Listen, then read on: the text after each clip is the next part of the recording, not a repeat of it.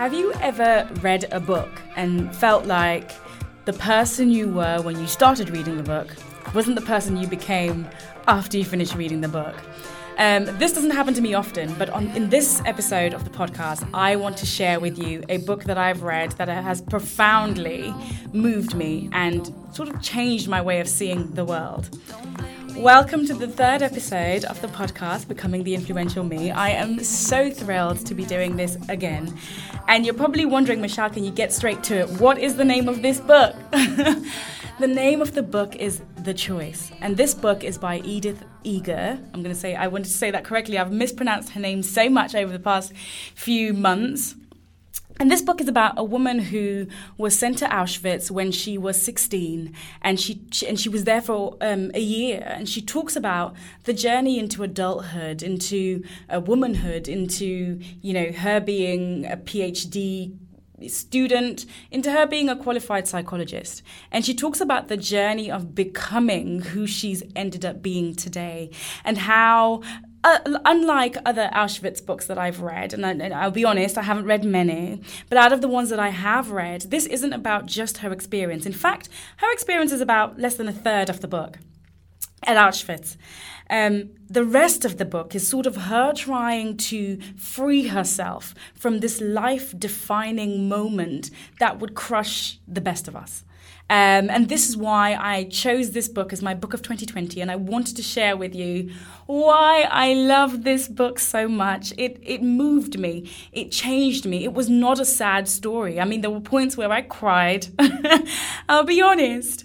But what moved me was the spirit behind this book. Okay, so let me get straight to it. Why do I love this book?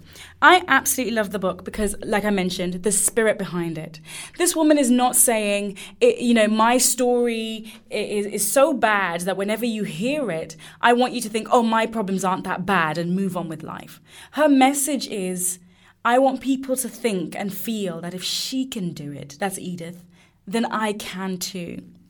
And I thought, what a beautiful message, because as I was reading the book, at no point did I feel a sense of heaviness. I actually felt a sense of aspiration, and I felt her pushing through all the various challenges that she faced throughout her life as she navigated, life post-trauma, if not to minimize what happened, but yeah, there we go.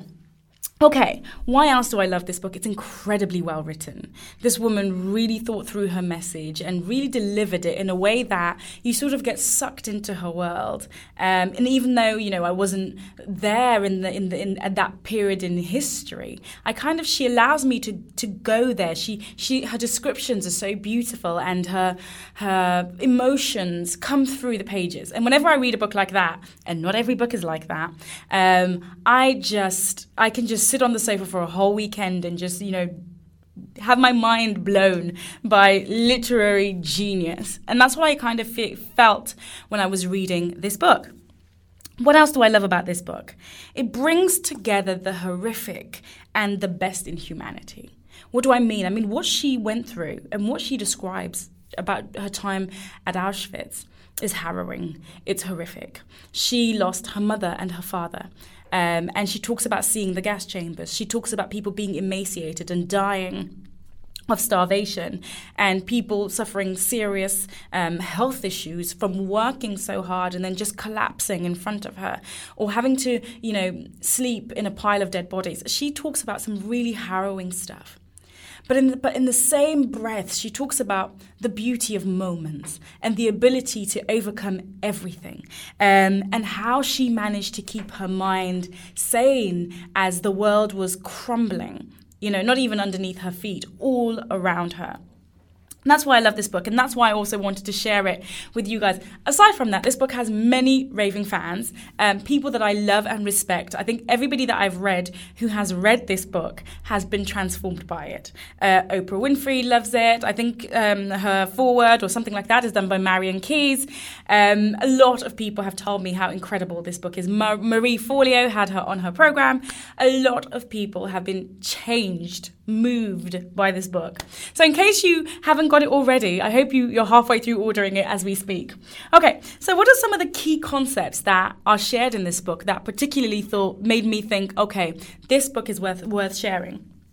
The first one that I absolutely love is she talks about freedom is a choice, that suffering and bad things will happen, but it's about having the curiosity to ask, okay, that's happened, what's next? Now, I've often said to people, whenever you experience setbacks, it's not about how many times you fall down, it's about how many times you get back up. We've all heard the cliches and we all know them almost off by heart.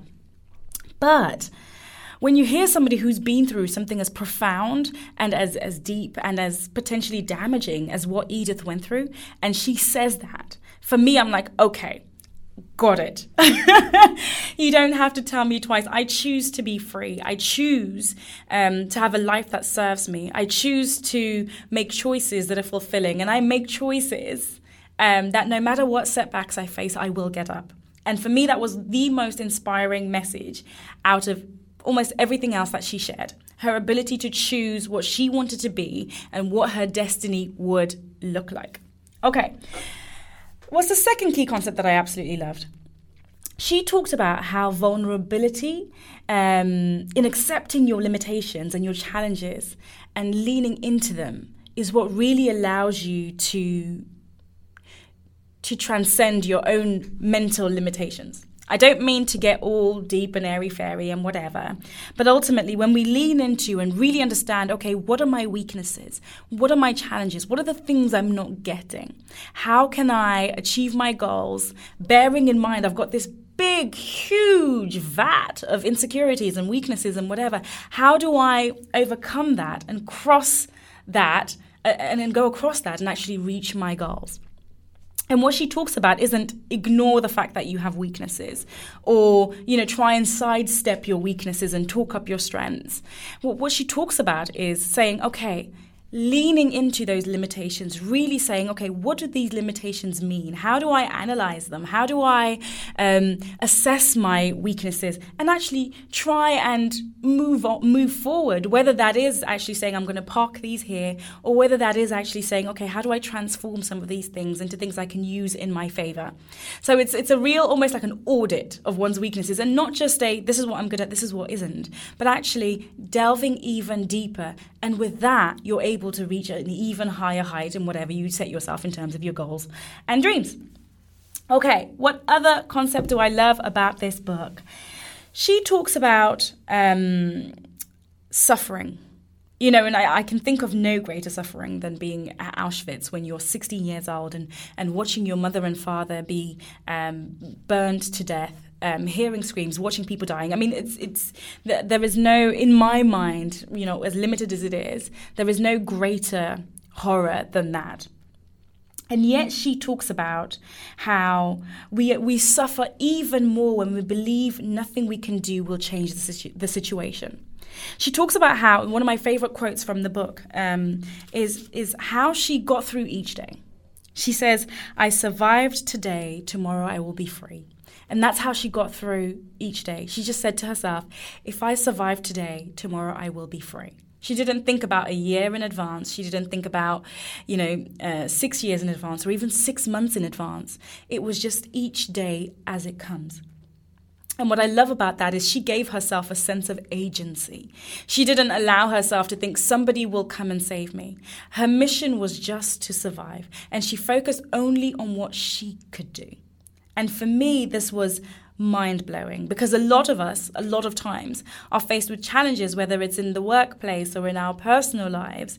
And what we do is we just see all the things that we cannot do and all the ways we cannot overcome challenges, and we become overwhelmed by them. Instead of focusing on the one little thing that we could do that could change our situation for the better, we almost get into this, what she calls learned helplessness. And with that, in her words, comes the greatest form of suffering.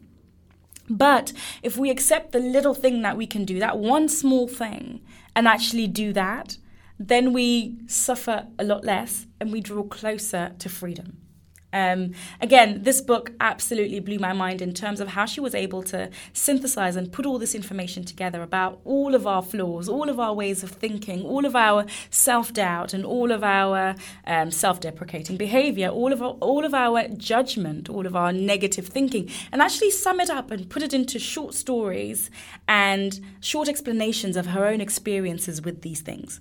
The way the book is written is she talks through a series of patients that come in to see her, and she uses those as ways of exploring her own challenges, but also the challenges of humankind and womankind. And as I was reading it, each time I read it, I thought of one of my clients or one of my students who, face these challenges. Oh, Michelle, I have so much self-doubt. Oh, Michelle, I haven't got a clear plan of what I need to do. Oh, Michelle, there's 1,000 limitations in my way. Oh, I can never be vulnerable because I'll be perceived as weak. And the list goes on. All of those things that we face in our corporate careers.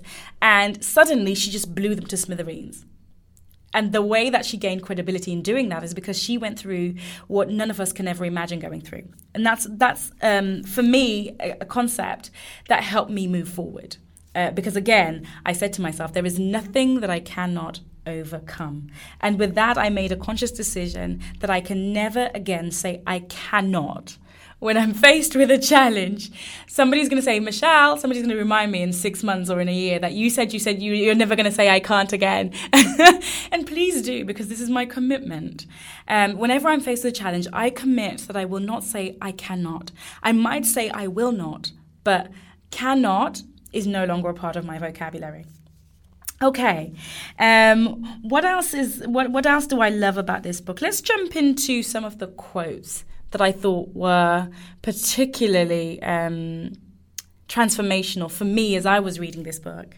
My favorite ever, and this really moved me, is when she said that her mother, as they were on their way to Auschwitz, they were in a packed vehicle, like everybody was standing. They had one bucket for waste and, amongst like hundreds of people in this vehicle, and they didn't stop, and people were sleeping, standing up. It was just horrific. And her mother reminded her and said, no one can take what you've put in your mind. And for me, it was like a penny drop moment. And she emphasized that point as she went through the book. The power of your own mind in dictating how you will get through situations. So with her, it was, if I survive today, tomorrow I will be free. And that strength, that mental strength in the midst of such adversity, came because she knew that they may strip her of everything she has, clothes, money, family, all of those things that we think we need or that we know we need to survive. She was stripped of all of it. Dignity. Stripped of all of it. And yet she said, one thing they cannot take away from me is what is in my mind. And that is what I will control. And that is how I will get through this. Now, that's not to say people that didn't make it out of Auschwitz did not have strength of will, because they did. But it is to say there is a lot of power in protecting our minds, in making sure we feed our minds the right things, and in making sure that whenever we go through tough situations, the most important question you should ask yourself is, what am I thinking, and is it the right thinking? Not what decisions am I going to make, not, what's the next step from here, but actually, am I thinking about this in a way that serves me? Thinking about your thinking was what Dan Sullivan constantly taught me, that what's most important is not the decisions you make, but that you make sure the vessel that you're using is the right one. So protect your thinking, and like she said, no one can take what you've put in your mind. Okay, what else do I love? What's another quote that I absolutely love? She was talking to one of her psychotherapy clients, and she was asking them questions about themselves. What do you like to eat? Where do you like to go? What do you want to do in your spare time? And the client kept responding, I don't know, I don't know, I don't know. And we've all been there. When you're asked questions, you're like, what do you want to be? Where do you want your career to be in 5 years' time? Where do you want your career to be in 10 years' time? Where do you want your career to be now? And you're like, I don't know. And what she says, which I absolutely love, is I don't know means you're not aware of your options. And without options, you're not really living. And I thought, wow, this is so profound, because when we say I don't know and we don't seek out that knowledge, we limit our own choices. And she says when you limit your own choices, you can never be the highest, best, truest version of yourself. And again, for me, it made me rethink, this I'm going to speak for myself, laziness that I have in terms of discovering what I'm about in certain areas of my life. And it made me rethink ways I can be better at discovering basic and obvious things about me. And what this ultimately came down to for me is my time. Because whenever I say I don't know, it actually means I haven't dedicated enough time to thinking about this in order for me to give you an answer. And so with that came a changed habit. I decided that I'm going to spend every single morning, or a part of my morning, thinking about, discovering, answering questions about who I am. And this may sound very basic, because a lot of people will say, I know exactly who I am. Do you? In every single area about every single thing? The answer is likely no. But what I love about this opportunity that I feel like Edith gave to me was it was an opportunity for me to stop and really do an audit and really say, okay, so when I say I don't know, I'm almost ceding power to whatever the situation is. And no longer do I want to cede power. I want to be a fully empowered human being to achieve whatever it is that I intend to achieve. And that comes from me discovering who I am, what I'm about, what my strengths are, what my passions are, what my limitations are, what I love to do, when I'm free to dream, what my passions are at the base level. When you take away the time, the money, the resources, if you take away everything, what am I about at a base level? And I did a rethink on a few of these things, because you don't stay the same. So sometimes you do this audit in your 20s, and maybe you need to do it again in your 30s. Whatever it is, you don't stay the same. So I said, okay, can I revisit these things, and can I really think about them and become deeper in my knowledge of who I am? Because it's an opportunity for me to show up more powerfully in this universe. Okay, and why else do I love this book? Just to wrap up, I absolutely love this book because it presents all of us with an opportunity to audit where we are in our lives, where we are in our careers, and what is possible. This woman graduated from, university or college if you're from America, at 42. She got her PhD in her early to mid 50s. I want to say 53, but don't quote me. And for me, a lot of people at that age just wouldn't do it, which is quit, right? I'm too old. Oh, I don't want to be in the same class as young people. Or I don't know if I'll manage it with, X, Y, and Z reasons. She had a mildly disabled child, and she managed a family life and a career. And to build it at such a late stage in her life was, for me, impressive. She had some serious challenges. She couldn't speak English when she first moved to America, and she had a low-paying job for many, many years. But she did not let that define her. Which brings me to the main thing I love about this book. Self-definition. And that is, who am I? She could have been a Holocaust survivor. And that is all she is. Somebody who, is defined by that event. But actually, she redefined who she was. And she's more than just a Holocaust survivor. She is somebody who is a successful woman, a successful psychotherapist, a successful mother by every stretch of the imagination, and somebody who is accomplished in all of those things. Why? Because she chose to not let something that would crush most people define her. And I absolutely love that. And the question is, what challenging situations, what traumatic experiences are you allowing to define you? And how can you use those as fuel to go on a journey of self-discovery so you discover who you are aside from those things?